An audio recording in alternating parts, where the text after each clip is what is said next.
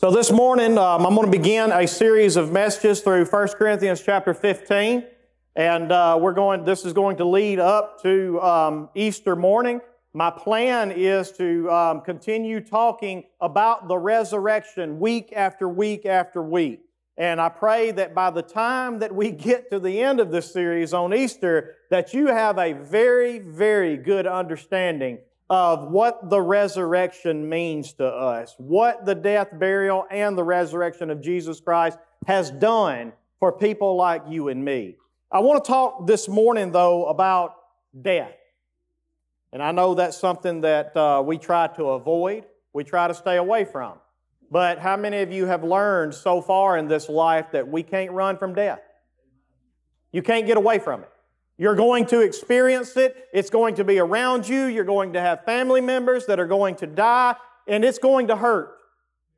But I want you to understand something. We are in a cursed world that is full of darkness, sin, and death. The estimate that I found on Google, if Google is right, it says that 56 million people die every year somewhere in the world. In a year's time, 56 million people will die every year. Now let's break that down a little bit. That's about 4.6 million every month, so every 30 days. That's about 150,000 people in the world that will die every month. It's about 6,000 that die every hour, and about 106 people that die every minute, and 2 people that die every second somewhere in the world.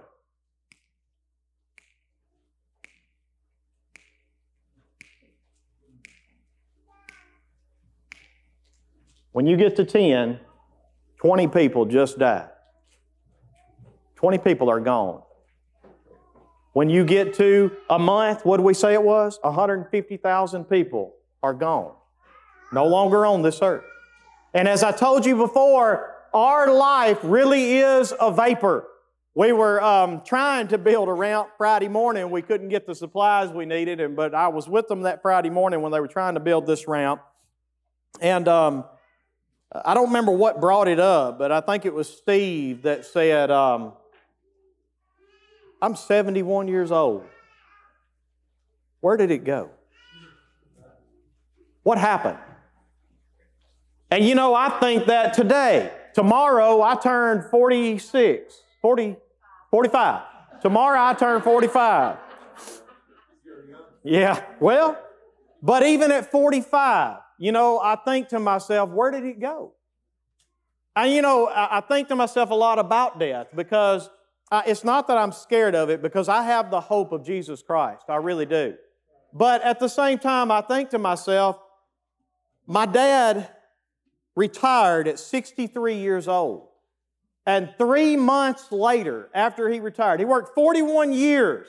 He worked hard. I mean, my dad, that's all he knew was work. The truth of the matter is, that's all I knew. A lot of my dad was just work, work, work.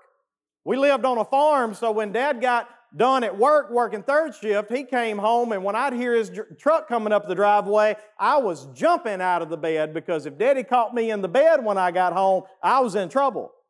And I had to be up, and we worked, and we worked, and we worked, and then he made it to 63, and he retired. And I can remember he called me one day, because again, Dad was all about work, and we didn't have a bad relationship. We just didn't have a relationship. That's all it was. And I only talked to Dad maybe on Christmas at his house. That's really the only time I ever talked to him.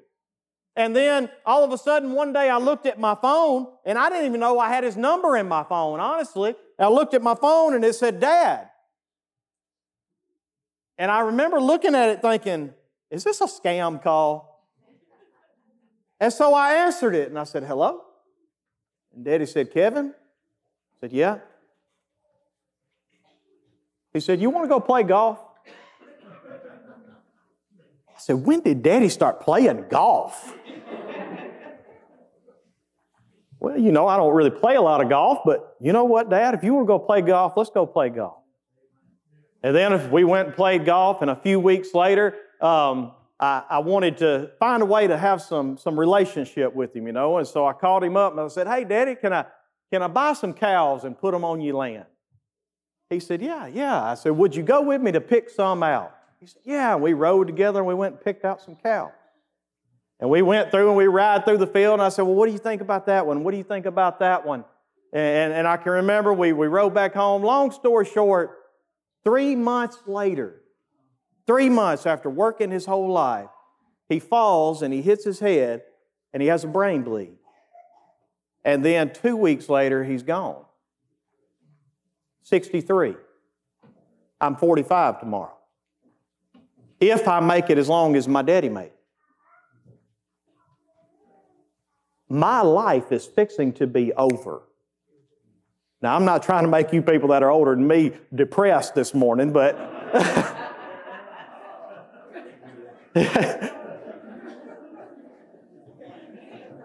but do you understand what I'm saying? Death is a reality.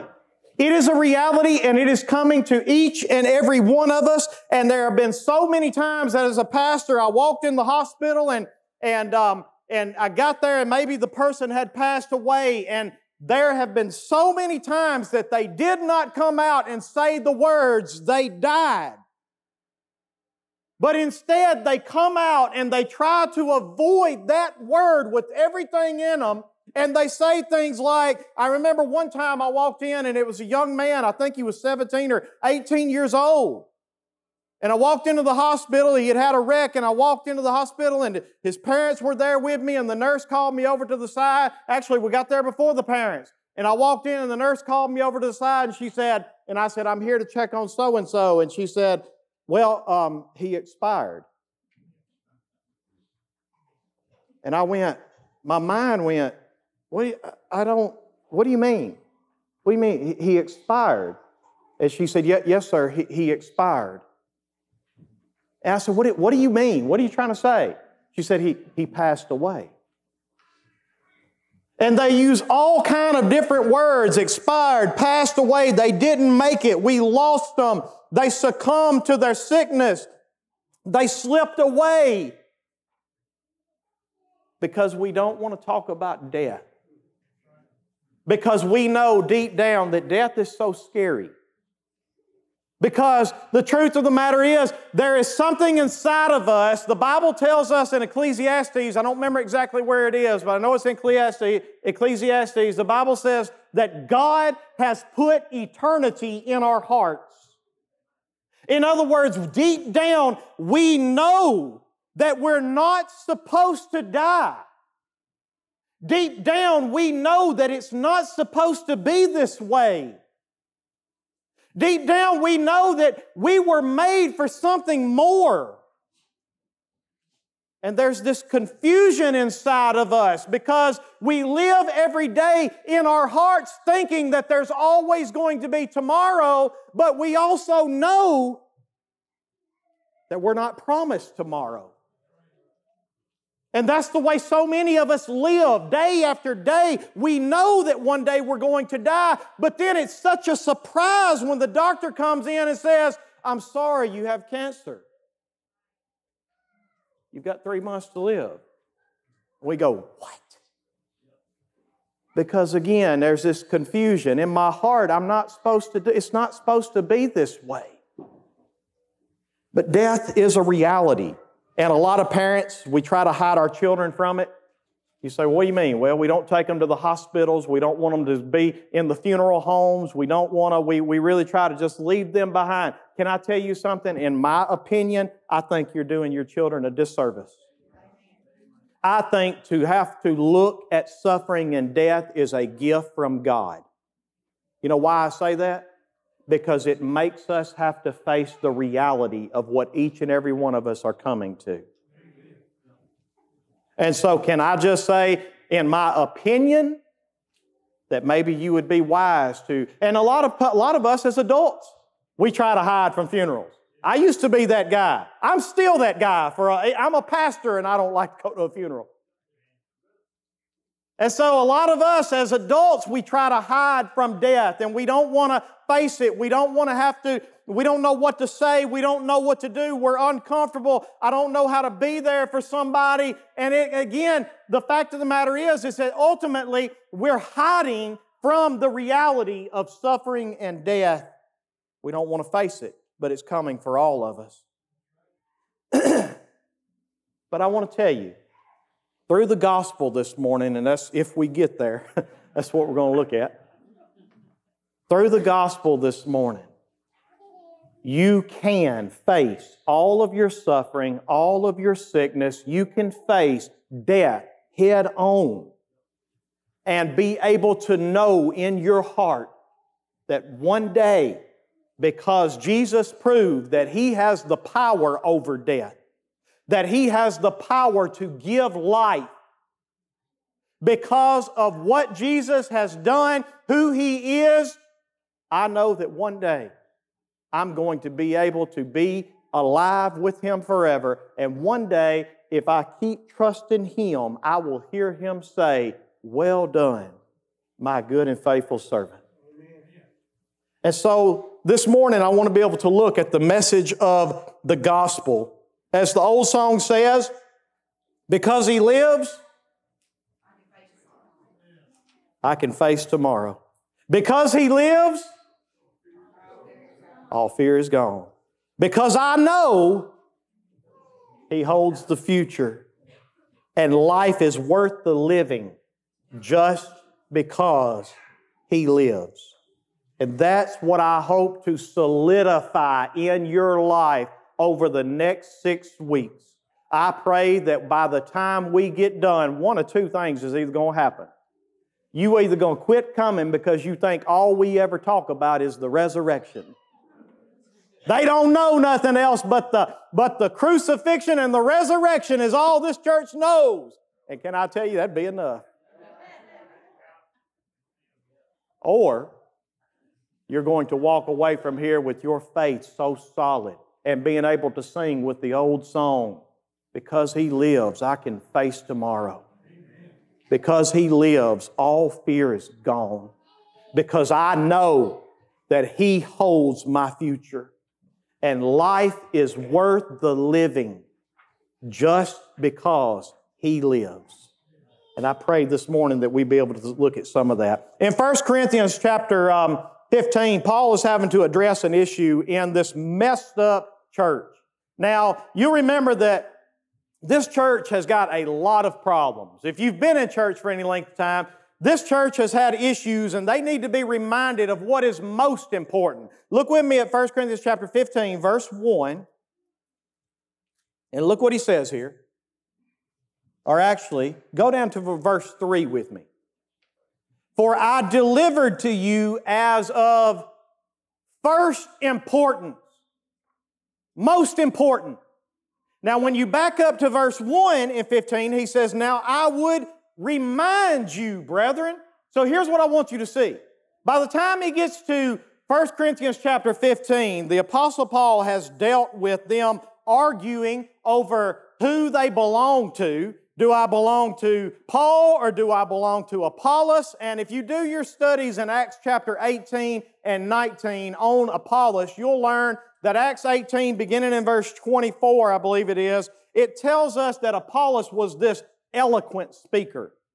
That he was he was a very amazing preacher.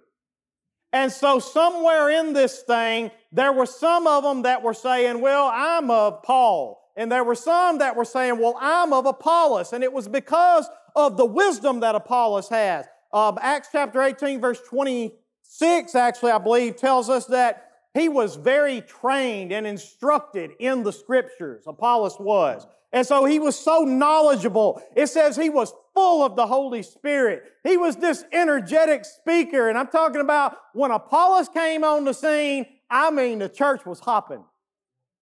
And so when Paul leaves and he goes back to Ephesus, Apollos, in Acts chapter 19, verse 1, Apollos goes to Corinth. And so now Apollos is teaching and preaching in this place. And so we've got Paul that is left, and now there's some that are saying, well, I actually like the old pastor. And then there was some that was saying, well, I actually like the new pastor. Well, let me say something. There's, in a roundabout way, there's nothing wrong with that. I like John Piper. I don't like Joel Osteen. I like R.C. Sproul. I mean, there are preachers that I like. There are preachers that are more for my style. But as bad doctrinally as Joel Osteen is, and y'all may want to throw rocks at me after I say this, I'm not saying he's a doctrinally sound preacher, because he's not. But can I tell you that he has helped my faith in my years? Y'all ready to get rid of me now, ain't you? Can I tell you that there are aspects to his message that have really helped me in a lot of ways? And so what I'm trying to get to you is this. They needed to be reminded of something because they had lost what was most important. They were focusing on all the wrong things. They had gotten so distracted and didn't remember the gospel, what Jesus had done for them and who they belonged to and what that means and how that should change them and how that should make them love God and love their neighbor like themselves. And instead of doing that, now Paul gets word that, well, they're split. They're saying, well, I'm of Paul. And they're saying, well, I'm of Apollos. And then they're more concerned about the wisdom of man than they are growing in faith. And Paul comes in and says, the wisdom of man is folly. When I came to you, all I preached was Christ and Christ crucified, is what Paul said. And then he gets a little further, and they're not fighting their sin anymore, but you've got a man that I think was sleeping with his stepmother, and you've got the church is not even doing anything about it. And Paul comes on and goes, you're not even fighting sin anymore. What happens when a Christian quits fighting sin in their life? What happens when Christians stop loving each other and instead start fighting with each other and taking each other to court? What happens whenever we're more concerned about spiritual gifts in the church and who can speak in tongues and who can sing and who can't sing and who can preach and who can't preach? And what happens when that's what the focus of the church is? You've got a mess. And so in 1 Corinthians 15, after Paul has addressed all of that, he says, I see the problem. I see the problem. The reason why you're not loving God the way you are and growing in faith the way you should. The reason why you're not loving each other the way you should. The reason why you don't appreciate a simple message of Christ crucified is because you forgot something. You have forgotten what was of first importance. You have forgotten what I am going to remind you of. And so in 1 Corinthians 15, verse 1, look what Paul says. Now I would remind you, brothers, of the gospel, the good news, the gospel, the good news that I preached to you when I came. When I came, I preached this good news to you. This is exactly how you got to where you are, is you were standing and you were believing in the gospel that I preached to you. But you need to be reminded of it. And so he says next, he says, which you received. This gospel, this good news is something you have to receive. It's something you have to hear and you have to believe. And he says, I preached it to you. You received it. Not only did you receive it, but look what he said next. In which you stand. This is the reason why you're still a church. This is the reason why you're still here today. You've lost sight, you've lost focus, and you're forgetting the most important things, and you're focused on all the things that are not near as important. Now, was Paul saying that spiritual gifts and dealing with sin and leaders and good teachers, is Paul saying that those things are not important? No. What Paul is saying is the reason you're arguing and bickering over those things is because you have forgotten what is of first importance. And that is simply Christ crucified, buried, and raised again. So the first thing I want to do is look at the gospel reminder. Let's keep reading in verse 2. He says in verse 2, and by which you are being saved. Not only did you receive it, not only do you stand in it, it's also something that is continuously sanctifying you. It's continuously molding you and making you until the day that you stand before Him and He makes you just like He is. And then he gives the reminder in verse 3. And notice what he says. For I delivered to you as of first importance what I also received. And here's the first thing. That is the gospel that you need to be reminded of. That Christ died for our sins in accordance with the Scriptures. You know, I think the problem is, and the reason why we start losing our humility, and the reason why we start wanting everything the way we want it, and the reason we're not a very good church member anymore, and we don't love each other the way we should, or love God and worship Him the way we should, the very first thing is we've forgotten who we were. We've forgotten exactly what God has done for somebody like me. The gospel is that Christ died for my sins. Yes, He died for our sins, but the gospel for me is that Christ died for my sins. It's personal. It's not just that's the reason why when I'm ministering with somebody that believes they want to be saved, I want to know, do you understand that you need to be saved for your sins? Or do you just have a general knowledge that you've been taught that, hey, Christ died for sins? No, you say, well, Pastor, because there have been many times we used to go out and street evangelize, and I can remember we would follow this program called The Way of the Master, and one of the things we would do is we would ask people, do you consider yourself to be a good person? And most people are going to respond to that, well, yeah, I do consider myself to be a good person. And then they would say, would you mind if I ask you a few questions to see if that's true? And then we would take the standard of goodness that God gave. Because let me tell you something, folks, that's the problem with our nation today. Everybody has their own standard of what goodness is. And when there is no absolute truth of right or wrong, there is no right or wrong. Everybody just does whatever's right in their own eyes. But God gave us a standard to show us this is what goodness looks like. Don't have any other gods before me. Don't make graven images to worship. Don't lie. Anybody in here ever told a lie? Don't steal. Anybody in here ever took anything that doesn't belong to you, irrelevant of its value? Do not look on another human being to lust after them in your heart. I'll leave that one alone. Do not covet what your neighbor has. Anybody ever looked at something and said, boy, I wished I had that? We're guilty. And you say, well, that don't sound like a big offense to me. Well, now the problem is you don't know who God is. You don't understand that His standard says that is an infinite offense against an infinite holy God. James said, if you broke one of those, you have broken God's law. Now, I know a lot of people interpret that and say if you broke one, you've broke all of them. No, that's not true. Just because you murdered don't mean that you committed adultery. But what it does mean is God's law is a standard of goodness. And either you meet the standard or you don't. And so either you have fully fulfilled the standard of goodness or you cannot say you are good. And so what we have is that we need to remember who we are. That in the eyes of God, His standard of goodness is so high, His standard of holiness is so high, that when all you ever did in your life is just told one little white lie, or just took a piece of bubble gum.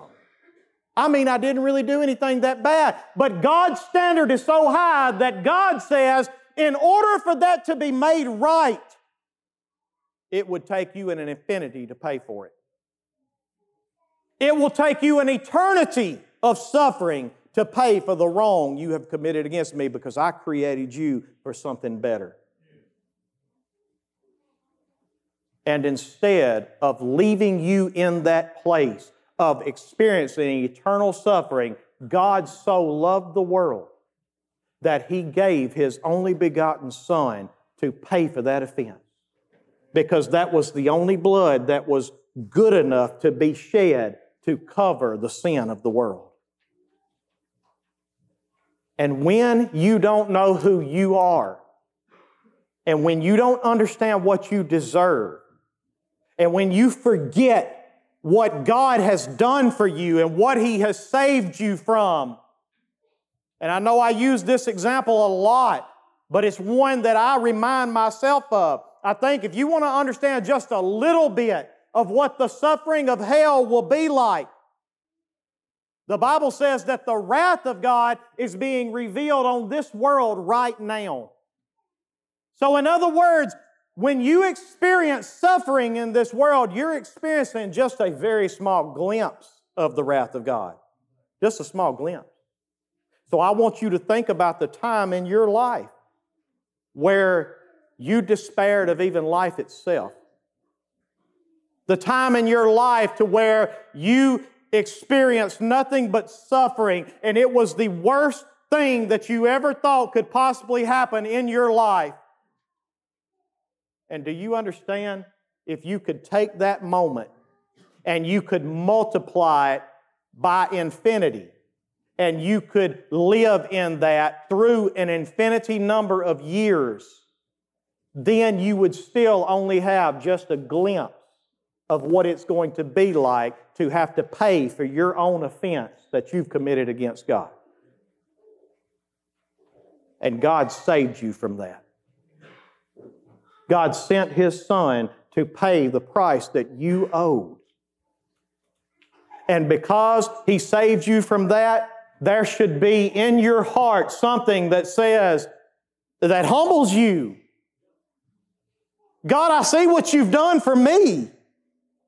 And the more you learn about that, and the more you understand what your hope is and what He promises you, and the more you believe in what He's done for you, the more it changes the way you act toward other people.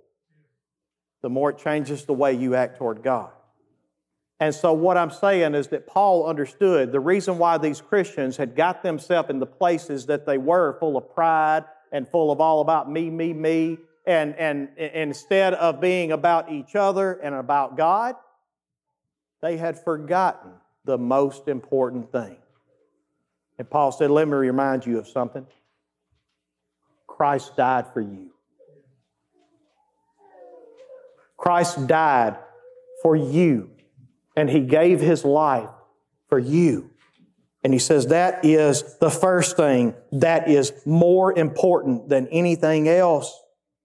And He says He did it according to the Scriptures. Look what the Scriptures say about it. In Psalm chapter 22, verse 1 through 2. David was quoting exactly what was going to happen that Jesus was going to do. And he says here, my God, why have you forsaken me? You remember anybody else saying that besides David? That's what Jesus said on the cross when He died. Because He bore the weight of the sin of the world. And all of that sin debt was placed on Him. And there, you remember what I said sin does to a relationship? And He says, my God, why have you forsaken me? Why are you so far from saving me from the words of my groaning? Go to verse 2. Oh my God, I cry by day, but you do not answer, and by night I find no rest. Look at verse 13 through 18. Same chapter. They open wide their mouths at me like a ravening and roaring lion. I am poured out like water, and all my bones are out of joint. Now remember, He said not a bone was broken. But all my bones are out of joint. My heart is like wax. Can you picture that? Can you feel that? When your heart literally just melts. My heart is like wax. It is melted within my breast. My strength is dried up like a potsherd, and my tongue sticks to my jaws. You lay me in the dust of death. For dogs encompass me, and a company of evildoers encircles me. They have pierced my hands and my feet. I can count all my bones.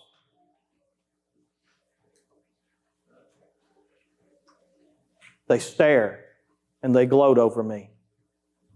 They divide my garments among them, and for my clothing they cast lots. Now you remember what Paul said? I want to remind you of the gospel.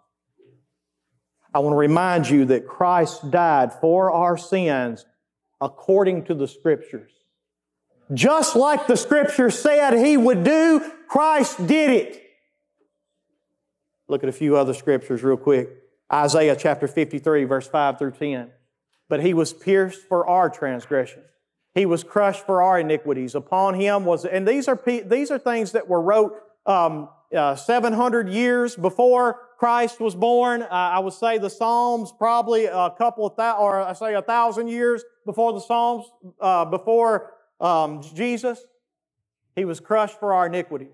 Upon Him was the chastisement that brought us peace, and with His wounds we are healed. All we like sheep have gone astray. We have turned every one to his own way. And this is true for all of us. There's none good, not one. And the Lord has laid on Him the iniquity of us all. He was oppressed, He was afflicted, yet He opened not His mouth. Like a lamb that is led to the slaughter, and like a sheep that before its shears is silent, so He opened not His mouth. By oppression and judgment He was taken away. And as for His generation, who even considered that He was cut off out of the land of the living, stricken for the transgression of my people? And they made His grave with the wicked and with the rich man in his death. Anybody remember that? They laid Him in a borrowed tomb, a tomb that had never been used, in a rich man's tomb.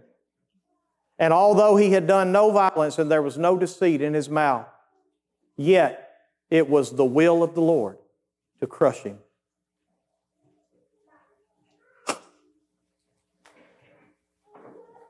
He has put Him to grief.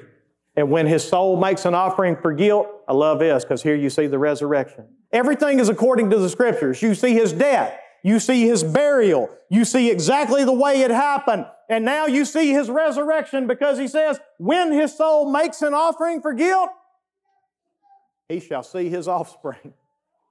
He shall prolong His days. The will of the Lord shall prosper in His hand.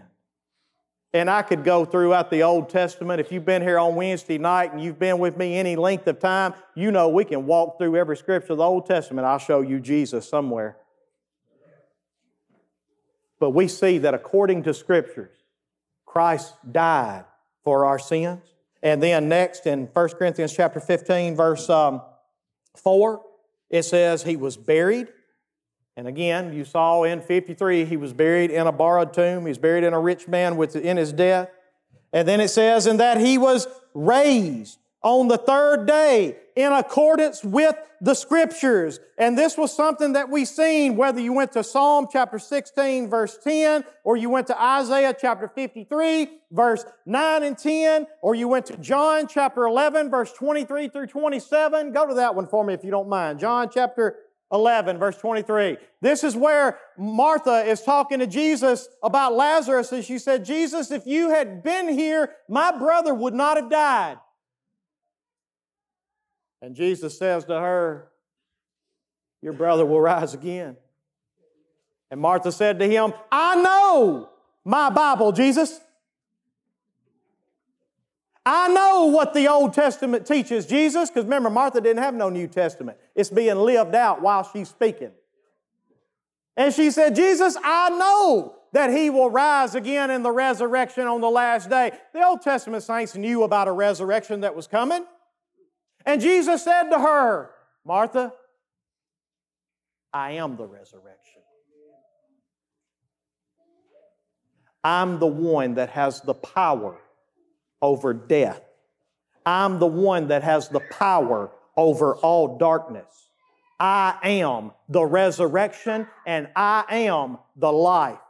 And let me tell you something that you don't understand, Martha. You think you know it all, Martha? Martha, I ain't talking to you, okay? Talking to this Martha. But you think you know it all? Whoever believes in me, though he die, yet shall he live. I love this. And everyone who lives and believes in me shall never die. That's beautiful. You know why that's beautiful? Because let me tell you what Jesus just said. Jesus said, you're going to die, but you ain't going to die. Jesus, how in the world can I die and not die? Because let me tell you something. That body, that flesh, that's cursed with sin, it will die. But you will live. Why? Because I'm the resurrection and I'm the life. And when I say to Lazarus, come out of the tomb, you know what Lazarus does? He comes out of the tomb. And when Jesus speaks to your heart and He says, let there be light and let there be life, there is life. And there will be life eternal. And He said, everyone who lives and everyone who believes in Me will never die. And you have to answer this last question. I love the way He asked Martha this. Do you believe this? Martha, I know you believe in the Old Testament Scriptures. I know you believe that the resurrection is coming on the last day. But do you understand that I'm the resurrection? Do you understand I'm the one who gives life? Martha, do you believe that if I tell you you will live and you'll never die? That's the reason when I was preaching, I love this. I didn't really grasp this the way that I grasp it today until Nick's funeral. I was standing up here at Nick's funeral and I realized he's not dead. I really understood that. He's not dead. Why? Because Jesus said, when you trust Me and when you believe in Me, though you die, you will never die. Do you believe this? And you know what my answer to that question is? Jesus, I believe it. I believe it. And you know what that does when I believe it? It gives me what the Bible calls faith. Faith is the full assurance of hope.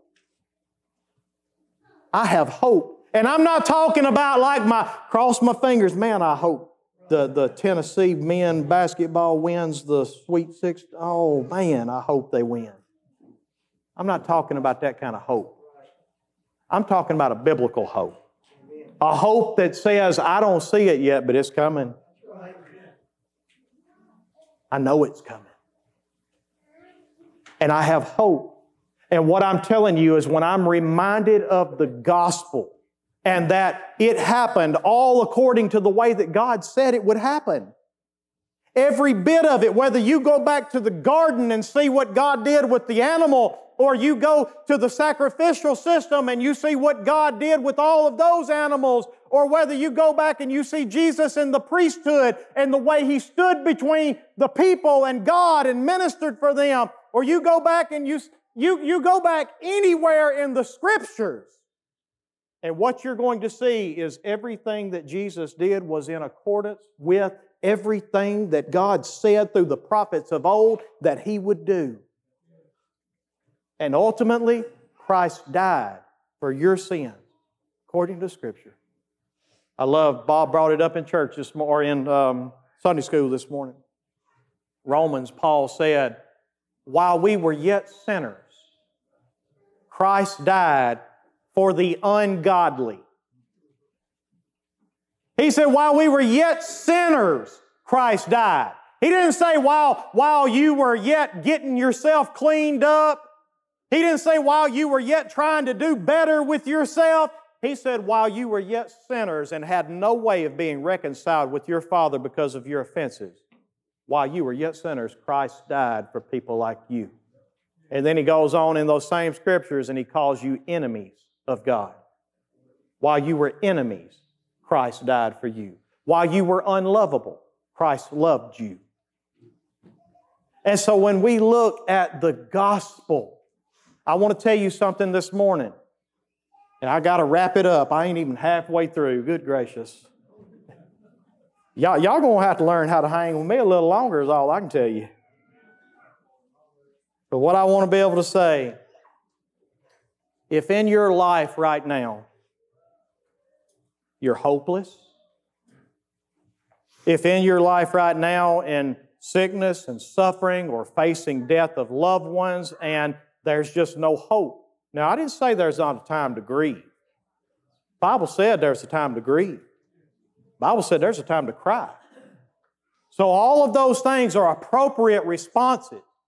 But if in that you don't have no hope, if in that you can't look to the promise of Jesus and what He has done for you and say, I cannot wait for the day when I don't experience any of this anymore. And until then, God, I'm going to keep my eyes on You. I'm going to keep worshiping You for Your promise. I'm going to keep believing in the Word that You said. I'm going to keep trusting in You to keep growing me and helping me through these times. I'm going to keep knowing that when I'm weak, You're strong. If you don't have that, then maybe you need to be reminded of the gospel.